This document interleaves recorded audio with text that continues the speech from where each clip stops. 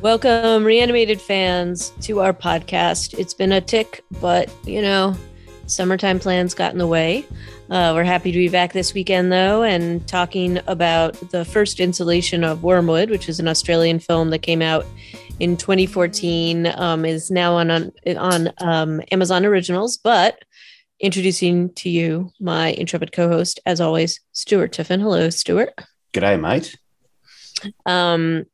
So talking about that, and we'll probably talk about the sequel, I hope, at some point, but which is Wormwood Apocalypse that came out in 2021.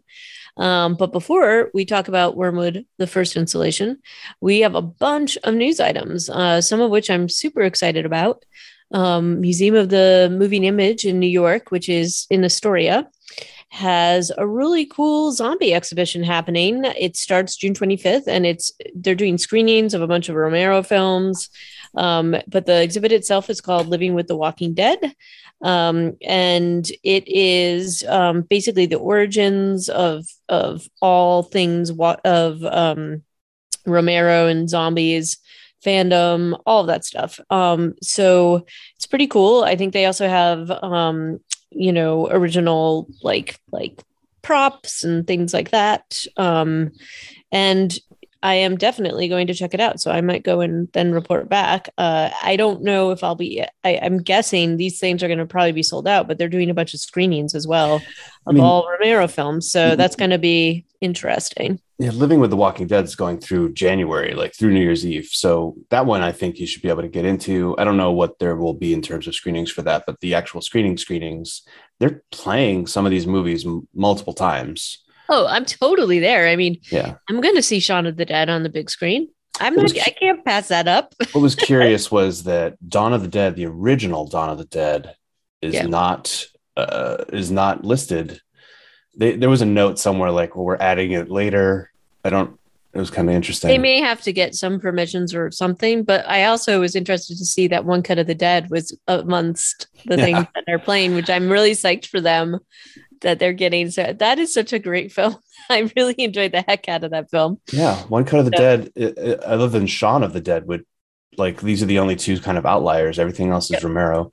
And I guess they're just suggesting that they are real spiritual successors. I think Shaun of the Dead, certainly. One Cut of the Dead, less so, but it's such an interesting film that, yeah, sure, throw it in there. And then the White Zombie, Nightmares of Empire, I think sounds like a really interesting kind of, it sounds like it's going to be like lectures, maybe mixed with these really old school zombie movies, a lot of which we have not seen other than Zombie 2 by Lucio Fulci. I don't think we've seen any of the others. No, I Walked with a Zombie. I feel like that's been on my list forever, but some of these are like 1930s, 40s, 50s, 60s movies. And then the lecture series is going to be about like how the rise of Western zombie media comes out of the fall of imperialism. And yeah, it would be a really fun lecture series if there are lectures there. I believe there is like a docent or somebody who's going to be accompanying the movies. I'm just really curious. I mean, because this is a very extensive exhibition, multiple sort of things going on. So clearly it took a ton of time to put all of this together. Oh yeah. So I'm really just all for it. And it would take a ton of time to take it all in, right? Like these are multi-week exhibitions, not the Films of the Dead. That's only like 5 days. No, it's not. It's a month and a half. But like it'll take so long to just take it all in. To give just sort of some kind of like contrast to other things that are there. They also have, a Jim Henson exhibition. It's all like all over the place. They have Creatures of the Land of, like the Dark Crystal, which is also Jim Henson. Oh, that's so cool. So they've got like a ton of kind of cool things that are definitely sort of in line with my interest personally. Sounds like it might be worth a trip to Queens for sure. Yeah. So without question, this is definitely going to get me over there. It's all right. I'm going to get some really tasty food from my favorite Greek restaurant over there.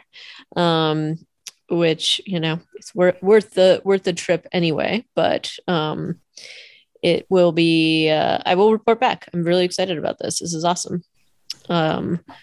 So more to be continued on that. Maybe you should make a trip to New York, Stuart. that does sound like something I should do. I know. And you found a bunch of other stuff Oh, coming yeah, up. this is a good week for news, but we also have been out of the mix for a little while. So maybe I True. don't know if some of these are catching up. But one thing that I discovered was a trailer for a game called Zombie Cure Lab, and I played the demo actually, and it's a fun little game. It's a base builder where, and I love this premise. It's kind of like the movie Fido, where they domesticated zombies. You remember that one? And they had like Yep. little gizmos, I think, that would keep them in line. In this, you have like a team of scientists, and you build a little base, and then you can go through a research chain and build like ways to domesticate the zombies that come out every night and attack your base. And so you can freeze them and then put some sort of machine on them to domesticate them, and then you use them as your labor force. But then the threat is that, like, if then you have to keep them happy by like working out and eating raw meat. I think are the two of the mechanisms to keep those zombies happy. And if they lose their happiness, they will go feral again and start killing your scientists in your base. And I think this is just a really fun sort of seesaw to try and balance while you're doing a base building game and trying to get resources. So it's called Zombie Cure Lab. There's a demo that you can download and play right now on Steam, and I think the game's coming out this summer. So that's that. Sorry, just to skip back, but just read that this whole Living with the Walking Dead exhibition is, obviously organized Museum of Moving Image, but it is presented with support of AMC Networks. And So Shudder, that should be much of a shock. Anyway. Yeah. Well, and Shudder is owned by AMC, right? And they're of course this is a great. Yeah. I wonder if it's just like multi-level marketing that they're pushing out here. It makes sense. Yeah, it totally makes sense. But anyway, sorry, I didn't mean to cut in. No, it's fine. I just got through describing Zombie Cure Lab, and then I also saw Netflix's Geeked Week was recently. Honestly, between video games and like project announcements, it's been kind of a busy little time here. Mm-hmm. But the Zom 100 Bucket List of the Dead, bit of an unwieldy title, but it's apparently a manga, and it's being adapted to a movie coming to Netflix. Not sure when. I think all that's out there really right now is a still photo of a kid riding a bicycle away from a horde of undead. The premise here also sounds quite comedic, and I think that's going to be one of the things. This guy hates his job so much that he's relieved once the zombie apocalypse breaks out, I think is kind of the central theme. And so he's like, well, I guess now that I don't have to go to my terrible job, I will just do the 100 things I most wanted to do before I become a zombie. All right. Well, I mean, that's a fair goal, right? It's just priorities. Right. So, and then and amongst other projects coming up, this is one that has been getting just a ton of play. Mad God on Shudder. There's a review in the New York Times, but I think you found a bunch of different things about it. And it's a stop motion, like kind of I just took a look at just a couple of shots. It does look very bleak, and I will say that I don't know how much I am going to enjoy this, because there's definitely some body horror elements, which is not my fave. But I would say that just looking at the amount of time it must have taken 30 years. It's probably worth checking out regardless. And the director is Phil Tippett, who I think, and in fact, I think it's going to be, this is like, I think they're playing this at a theater near me as well. So I don't know if I'm going to try to see it, but I don't know if it's like a limited play or not, but it's playing at the Nighthawk. So that I almost feel like this might be worth seeing in the theater. I don't know. What do you think? I think you'd have to be pretty stealing yourself to go and do that. I know. I saw even the outtakes. I had to like stop it. I'm just not cut out for body horror. Like the monsters that Phil Tippett has made, I think are like immediately recognizable. He did the AT-AT, he did the Tauntauns in Star Wars, he did the Rancor, he did the little chess set on the Millennium Falcon. This dude has a really strong history of puppetry and creature effects and stop motion. And now this movie, I think, I get the impression, I haven't read this, but I just can imagine this guy in his like studio tinkering away at this movie for decades. And now it's on Shudder. And like not just the New York Times, but like AV Club, other people have really just, I think Wired magazine, people have really latched onto this as like a magnum opus and something to really take notice of. So that's out there on Shudder now. Yep. And I hope everybody will be happy to hear that Bruce Campbell is writing a comic book series. It's a limited series, and Sergeant Rock versus Nazi zombies.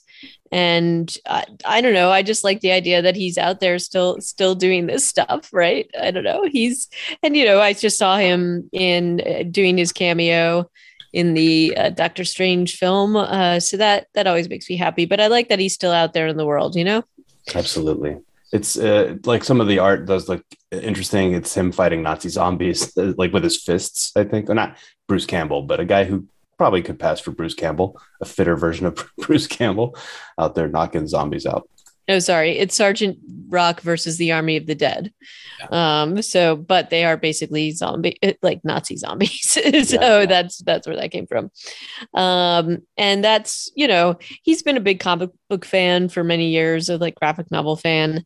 And so I just think it's kind of fun that he's like really into that kind of classic, like horror fan stuff. So I definitely will watch this. I think it's like a six book series maybe, but it wouldn't shock me if they decide to do something else with this in addition, because it seems like a lot of fun. So anyway, it's interesting to me that it feels like there are more actors making comic books, and I don't know if I'm imagining this, but like with Keanu Reeves making his Berserker one, that he went on to like one of the late night talk shows and talked about it. And now I've found a top 10 list of actors who make comic books, and it's some people who aren't all that surprising, honestly. Right. But like Kevin Smith, Patton Oswalt, though, Samuel L. Jackson did one, Nick Cage. So I don't know if it's a movement or a moment, but actors seem to be making comic books, and I think that's. I mean, they already see stories visually. What one would assume. So, well, right, and it's not like he's drawing this; he's like partnered with an artist to do this. So that's also a key thing. You've got to have somebody who's really, really good at what they do. And Eduardo Rizzo is the one who is doing this, and he's an Eisner winning artist. So not definitely bringing in the A team for the art piece of this. So I think that this is, I'm definitely going to check it out. I'm kind of excited about it. I do think it's kind of funny that Bruce Campbell said that he wrote the comic like a Michael Bay movie. So in some sense, and he was sort of saying like if they were to actually make this a movie, it'd be really expensive, because he was like, I'm putting in as many explosions as possible because you don't have to pay for them in the comic book, right? So it's kind of funny. That's hilarious. Anyway, I thought that was a pretty funny comment.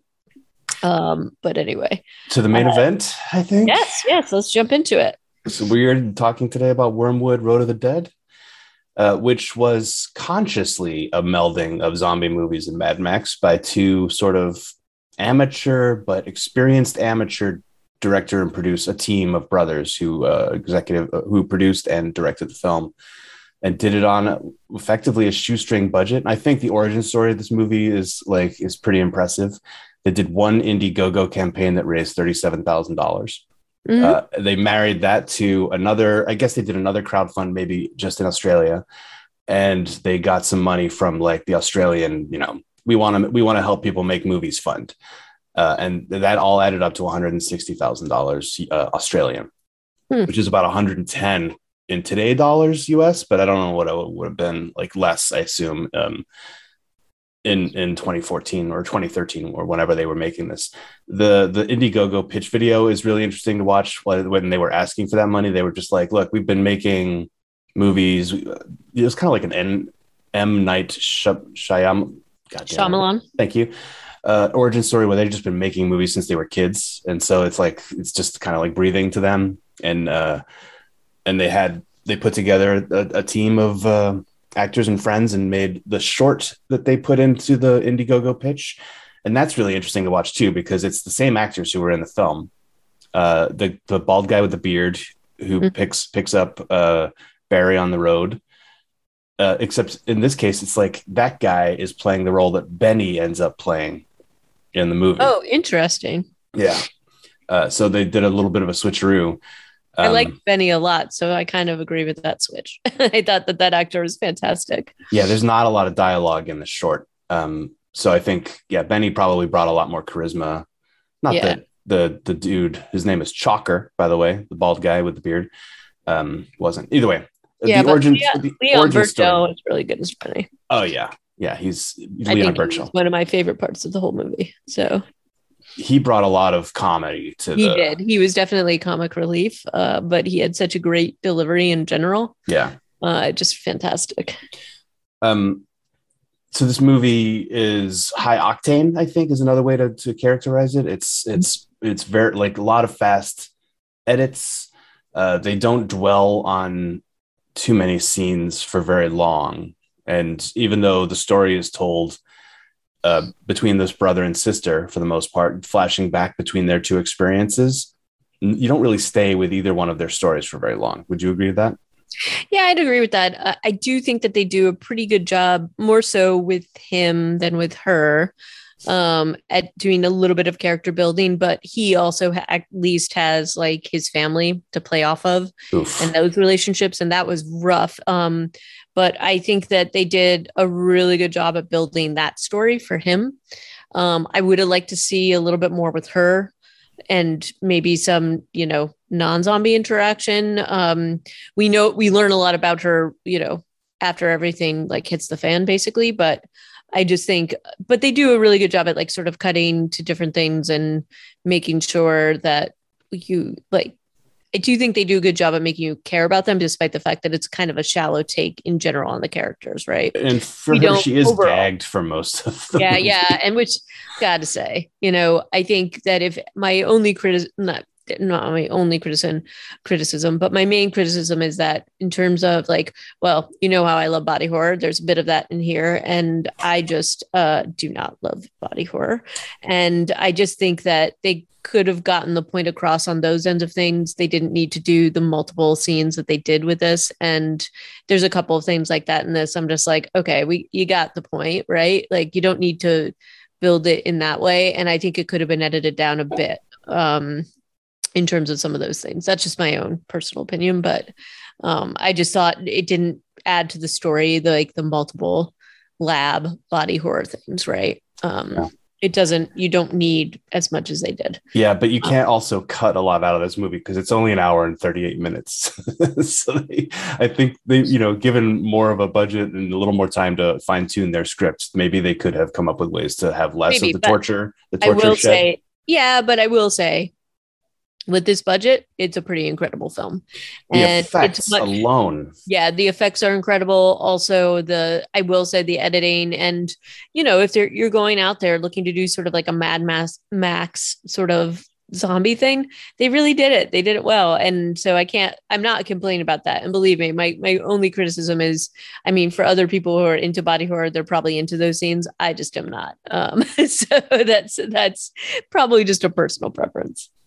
I think they put together a really good cast for this too. And we've already talked about Leon Burchell, who plays Benny.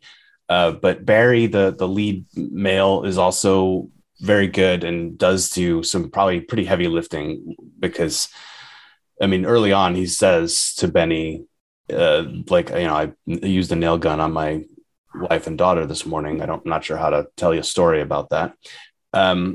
And then that's coming. And then you spend another half an hour with with the three of them. You're like, oh my God, it's coming. Yeah. And it's coming, and but they still do a great job. And again, the cast was really strong. They do this just a very tiny dinner scene with Barry and his family, Annie, his wife, and Megan, his daughter.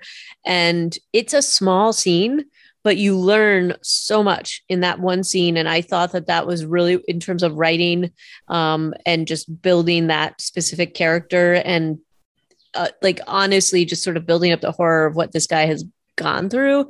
I thought it was just incredibly just tight, basically. And Again, like, I think it comes down to the editing. Like the dialogue is yeah, fairly mundane.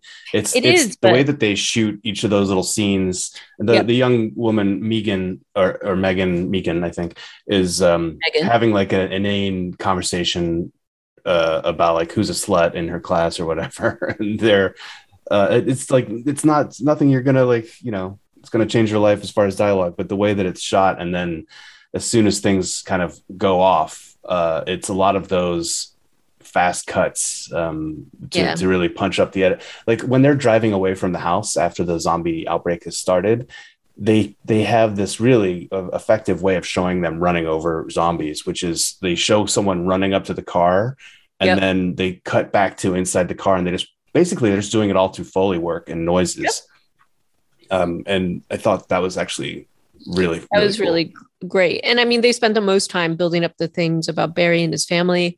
As I said, I would have liked to see a little bit more with Brooke, but also a little bit more with Benny. We have a little bit with him and his brothers. And, you do understand the horror of what he's going through, but it doesn't hit quite as hard because there's really no dialogue really between him and his brothers. So it's not like you even have that anything with them, right? So you do get the sense of the horror of it, but not quite. It doesn't hit as hard as it does with Barry, Yeah. and ultimately Benny doesn't even have the wherewithal to he can't take out his brother. He just can't do it. So The way he tells that story too is very his like it's in his voice in the current time talking right. back about like how his brothers are both dead, but he doesn't seem that upset about it. And then at the end of that story, he's like, "Yeah, what did you do this morning, or whatever? Do you have any stories, Barry?" And Barry's like, "Yeah, my wife and daughter, blah blah blah." The scene where Benny is walking in the woods with his two brothers was they were doing some crazy color stuff.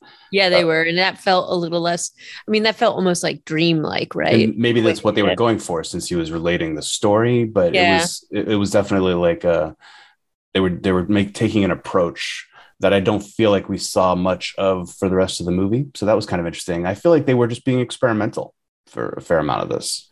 Yeah, and I mean, but I will say, it just was sort of to me, it was a joy to watch this. I just thought it was, and they get, they get into the schlocky stuff, and it's definitely it has a specific feel to it, which is just a little like kind of like I don't know, gonzo zombie stuff, which I think is definitely what they were going for. But it like I couldn't believe the budget when I saw it. And I feel like I remember when they were doing um, this GoFundMe or whatever it was, Kickstarter for this. But I like, I'm all for whatever they want to do, basically. Like I think it's kind of fun. And they have a bunch of other horror films, and obviously um, they did the sequel to this, which is the Apocalypse thing. I haven't watched it, but it's very clear that it has a much larger budget. I don't know if that necessarily helps it. What do you think? I mean, I'd have to see it to weigh in. Yeah, sometimes that doesn't help, but I'm going to withhold my criticism or my opinion until we see that movie. I'd also say he's coming out. He's got another project, like a horror film that he's working on, not zombie related, but it's like an arachnophobia movie, basically called Sting. So it just feels like he's just really. I mean, he has like a niche now, or I mean, he's had a niche for a while. But I'm like definitely into this idea of doing these kinds of projects, and I don't know. I want to see the Apocalypse sort of sequel to this, and maybe we'll have to review that as well. But part of the thing about a smaller budget like this, I do think that it forces directors to take some creative, to be creative about how they're using it, and I do think that the effects for this were just incredibly good. Like Yeah. we've seen bigger budget films that didn't do it nearly as well. They also experimented with some different sort of approaches to zombie stuff. Like, Mhm. so it's like, asteroids or whatever, meteorites turn people into zombies. And then they start breathing out this green smoke, which you see for the first half of the movie. You're like, what is going on with their mouths? Yeah, I was like, is it just cold there? I was like trying to figure out what it was. Are they filming this on a really cold day? That's messed up. But then it's kind of green. And then halfway through the movie, we realize that, well, gas doesn't work anymore, but blood now is flammable. And not just blood, but this like green stuff that the zombies breathe out. And then they have to fix them to a mask. And once you combine putting the zombies in a mask and the up armored Hilux that they're driving for most of the film, suddenly you are right there in Mad Max, right? Like it literally, like the most recent Mad Max with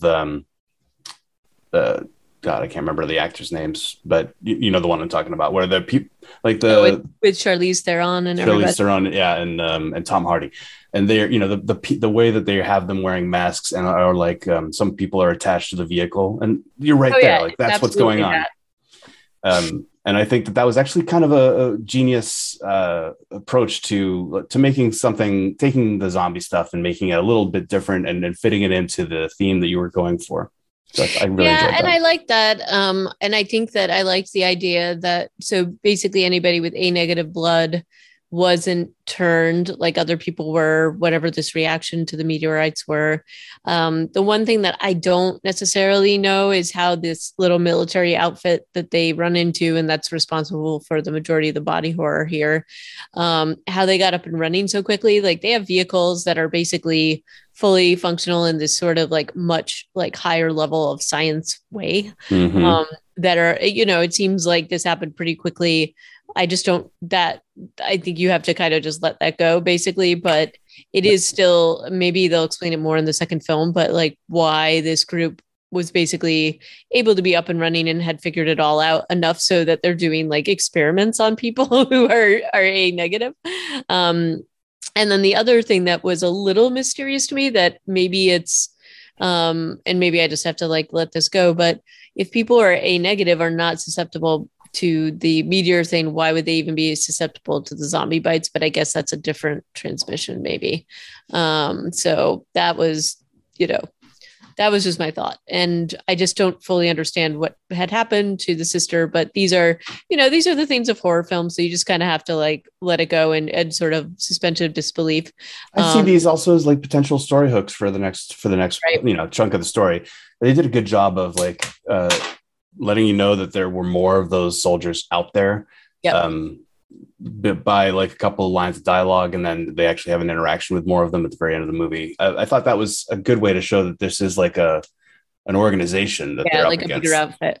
I thought that was pretty cool. I also want to say that the stunts and things like that were also pretty impressive for this budget. Like, and they did a really good job. Like, honestly, they could have filmed all the stuff outside on like just a couple of roads in the woods, right? Like there's just probably a limited set, but they did a really good job with what they had. And, you know, some of it's that they're out in the middle of nowhere. So everything, you know, you could kind of just dress things up and things are you make them look a little bit different from each scene, differently from each scene. But I just thought that the editing was really very incredibly high level. So I just enjoyed that. And I actually was like rewatching a couple of things because I was just like, wow, like that was a really smart piece of editing. And I thought, you know, overall, this was just an enjoyable film to watch. Look, I'll talk about the body horror part, but like anything that involves any kind of like lab or people chained up and having like scientific experiments done to them, I'm just not on board. It's like a thing that just it gives me the willies. I can't enjoy that. And they have the sort of like prerequisite kind of crazy, weird, sciencey dude that like takes joy in that pain that he's sort of like, you know, dancing around and playing weird music. And it's not my thing. Is it your thing? I don't think you're into body horror, really. No, it wasn't clear what he was going for, but that was fine to me. Maybe we went back there one or two times too many, but like they didn't make you wait too long for Brooke to start manifesting her powers and to have a real clear sense of what was happening. And you had to kind of understand why she was manifesting that. So you needed one or two of those scenes with the Mad Doctor Yeah. So kind of like, I don't know that they could have done it much more efficiently, but yeah, was it my favorite part of the movie? No. My favorite part of the movie was probably when Benny and Barry run up to the red shack that you see in the Yeah, that opening was one of scene. the best things ever. That was Benny great. just yells out at this other dude, his name's Kel, I think, is like, "Hey, can we come in there?" And Kel's like, Okay. "Yeah, okay, sure." There is, I will say, there is a very Australian humor Oh piece yeah, to this, just in the pacing and how it's hitting, like just a very dry, kind of nonchalant sense of humor, which I really loved. I'd also say that the tone has like that dark humor um, throughout it. Sometimes it doesn't always work, but for the most part, it does. And it basically is a movie that doesn't take itself too seriously, even in the face of absolute horror. And the best example of this is the scene with, I guess the guy's name is Chalker and Benny and oh god, Barry. And like Benny takes out Chalker, like just shoots his head off. And he's like, is he okay? And like, he's not clearly. And they just kind of like move on from there. And yeah, like within seconds, it's like no big deal. Just shrug your shoulders and move along. And I was like, whoa, okay, so that's this kind of film, and right? Barry's And, just and like, "Hey, you coming?" keep in mind, this is after some pretty fraught scenes where Barry has basically had to, not basically, he Yeah, did. He had to kill his wife, his daughter. he was suicidal. He was suicidal, and Chalker basically was, you know, in a pretty rough situation and just continues to kind of support Barry and then just gets taken out for his trouble, not by Barry, obviously, but accidentally by Benny. So it was like that was like, whoa, okay. And when that happened, I was like, oh, this is like a very different type of film than I thought it was initially. Um, so anyway, that was kind of interesting, just those choices. But I do think that with the humor and the way that they used it spliced in, it's it's just like a more enjoyable watch, I guess, than if it was just that straight, zombocalypse thing happening. Yeah, they also had a quick shout out to Ned Kelly, famous Australian outlaw, who was, I think, most famous for wearing like a massive suit of armor and a big shootout with the police in the 19th century. Um, when Frank comes out of the red shed wearing that getup, well, he doesn't wear it again after that scene, but No? he wears other armor, and they even call him Ned right after they get inside, which I thought was a cool little shout out to Australian folk lore, I guess, history. And Frank was another like interesting character. Like you said, like Barry doesn't really get to. He's a foil or whatever, right? He's the straight man. He doesn't get to be comedic, but almost everybody else in his little team does, and so that kind of helps give you the levity. Because otherwise, just Barry by himself would be kind of a big downer because of what he's been through. Um, Benny, meanwhile, doesn't care about Nope. anything. And Frank, it introduces humor. Like when he actually gets bitten, he's like, "Get me the medical box." Oh, I know. It was such a like, and it's like beers in there. And then Betty's like, do you mind if I finish this beer Yeah, again? After something horrific has happened. So, but I did think it was just, there was a lot of fun things. I actually didn't clock the whole Ned Kelly thing. I thought that and a lot of their suits of armor, I thought it was very Monty Python actually. mm. But that's kind of a cool thing. Um, Yeah. It's a lot of fun. And I would say like even in the third act, it doesn't like lose any steam No, it keeps because going. It gains energy, actually, I think. yeah, because then you get into this like confrontation with the soldiers, and Barry and Brooke are reunited, and you're all excited because Brooke is like testing out her new powers, Mhm. and I think yeah, it's like it's still pretty exciting all the way to the final credits. In fact, when the final like this, they're playing heavy metal like after the last shot, and then like bam, you see the big ending title Yeah, it looks credit. great. It looks so good. Yeah, this movie was a lot of fun. And it was satisfying too, because you see Brooke looking all like badass Yeah, and bringing in the troops, basically her zombie troops. So I really enjoyed that part of it, and I mean, definitely set up for a sequel, but it could have just stood on its own if they didn't want to do that. So it was definitely a lot of fun. It was a fun ride. Yeah, What did you absolutely. think of the vehicles that used? I really did like their little tricked out truck that they used. Yeah, the Hilux, that was really cool. I think they must have put a lot of effort into just like props for that. They have like a cage in the back. They've got tubes and hoses everywhere. They even Yep. have a really high speed tracking shot of how their zombie ignition system works, right? Like they take the camera, they fast forward it, I think, but they take the camera from like a zombie breathing gas into the thing, goes into the generator, up through some hoses into another like thing, carburetor type thing or whatever in the hood of the truck. They took care on the detail, like not only in the stuff that was going to be in the background and would be cool, but then they also had like that little harpoon. I think they really just wanted to have a harpoon on top of that truck. They didn't really use it that much. Oh, they didn't. I would also say that I think part of why this was so successful is that they use a lot of practical effects and props and things like that. There's definitely some quick editing and things. Obviously, you're like shooting off a harpoon, but they didn't. There was just a lot of practical effects and really good editing. Certainly, there were some things added in, like the zombie fog, obviously, Yeah. but just in terms of like the makeup and things like that, they a little went a long way in terms of what they did, and they used for the zombies the sort of like the like what are those blue white contacts or whatever they are to sort of like indicate the change. But I thought that was pretty successful in how they used it related to the other makeup. And I didn't see, like, even with the crowd of zombies, I didn't see a lot of laziness. Like everybody looked pretty good Mm-hmm. overall. But they also, because it was so quick moving and quick edits, you didn't have a lot of time to linger. Yeah. I think where they used the most sort of makeup effects was in the little laboratory thing. And that's mainly on the zombie on the table.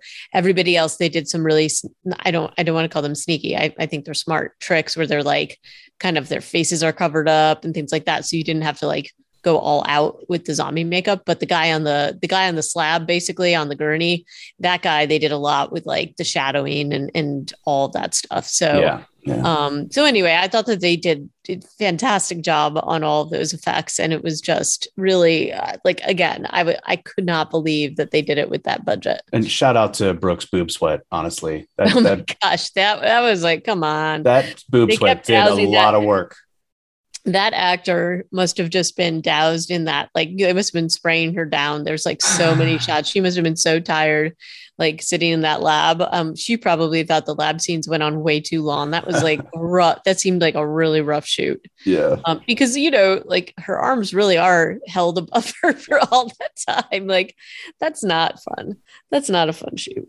That's the most of the movie. We haven't painstakingly gone through the plot. So if you hadn't seen it and like the way it sounds, definitely go see it.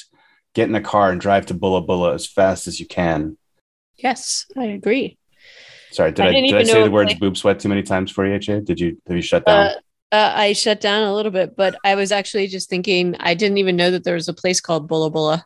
I don't think there is. I've been looking it up on Google Maps, and I got the impression this was Western Australia, was where they were setting the film, but there is a Mount Bulla Bulla in New South Wales. Hmm. Or maybe they were just teasing us to Yeah, just making up a name. like it sounds vaguely Australian. So then there's a place Honestly, called it wouldn't Bulla. it wouldn't shock me because you know, it's there's definitely a very good sense of humor about the whole thing. So Yeah. anyway, and one of the things just to sort of heading back to the practical effects piece of this, I mean, if you've seen any interviews with Kia Roche Turner, he really is all about the practical effects, and you can see that in his other projects and things like that. And he's like, I didn't really get into movie making to sort of be doing things on a green screen. And you know what? As a horror film fan, I really appreciate that. And I think I don't mind some CGI. I don't mind some effects to sort of like highlight certain things. Hmm. But I feel like the films that you and I really like tend to have more of the practical effects overall for the most part. Yeah. No, I agree. I mean, it's yeah, they're not phoning it in. Like they have to really work at it to give you the And I good mean, look, effects. it's more time consuming, and quite frankly, you have to, really like map that stuff out because it's more expensive, and in the aggregate it is anyway. But I just think that it comes across in just such a better way. So anyway, can we also, while we're talking about effects, can we just talk really fast just to be blown away by lighting the captain's face on fire? Oh, yeah. On $160,000. Yeah. After all the effects you've done, that's one of the big effects at the end of the film is they light a dude's face on fire. And like I think they have a high-speed camera and they throw some matches at this guy's face. You watch his like skin bounce. Maybe that's effect. Or maybe that's CGI. I don't know. But like they bounce off his skin and then they explode into flame. And oh my gosh, that was by itself like an amazing effect right there. I wonder how much of that was practical. I was almost watching that effect. I was like, did they I feel like they must have known they wanted to do that. And they're like, we're going to spend this amount, or they had money left over in their budget. And they're like, we'll have to do this. Right. But I feel like they plotted this one out. It seemed very deliberate. Right. And they also like the one thing I thought was I just thought it was interesting is like the characters that like, and I do think that was part of the reason for going back to the lab so much is that you definitely want that doctor dude to die. And in this case, you want this military dude to die. They're both total jerks and they have to build up that scene and they make them both die in horrific ways. So, I think that is somewhat satisfying. Yeah, very satisfying. Definitely. I mean, a lot of good guys fall along the way, right? But they also make the bad guys pay. Correct. All right. That is all I think that's all we've got. Let us know what you think about Wormwood. Were you one of its backers on Indiegogo back in 20 whatever? Let us know if you've seen the movie, if you liked it, whatever. We are going to have all the news we talked about in our show notes. That'll be up on Reanimated Podcast at reanimatedpodcast.com. And you can email us at reanimatedpodcast@gmail.com. And we are on Twitter at reanimatedpcast. I don't know what we're going to talk about next time, but when we come back, you can betcha it'll be about zombies or vampires. Absolutely. Until next time. Ciao. Bye for now.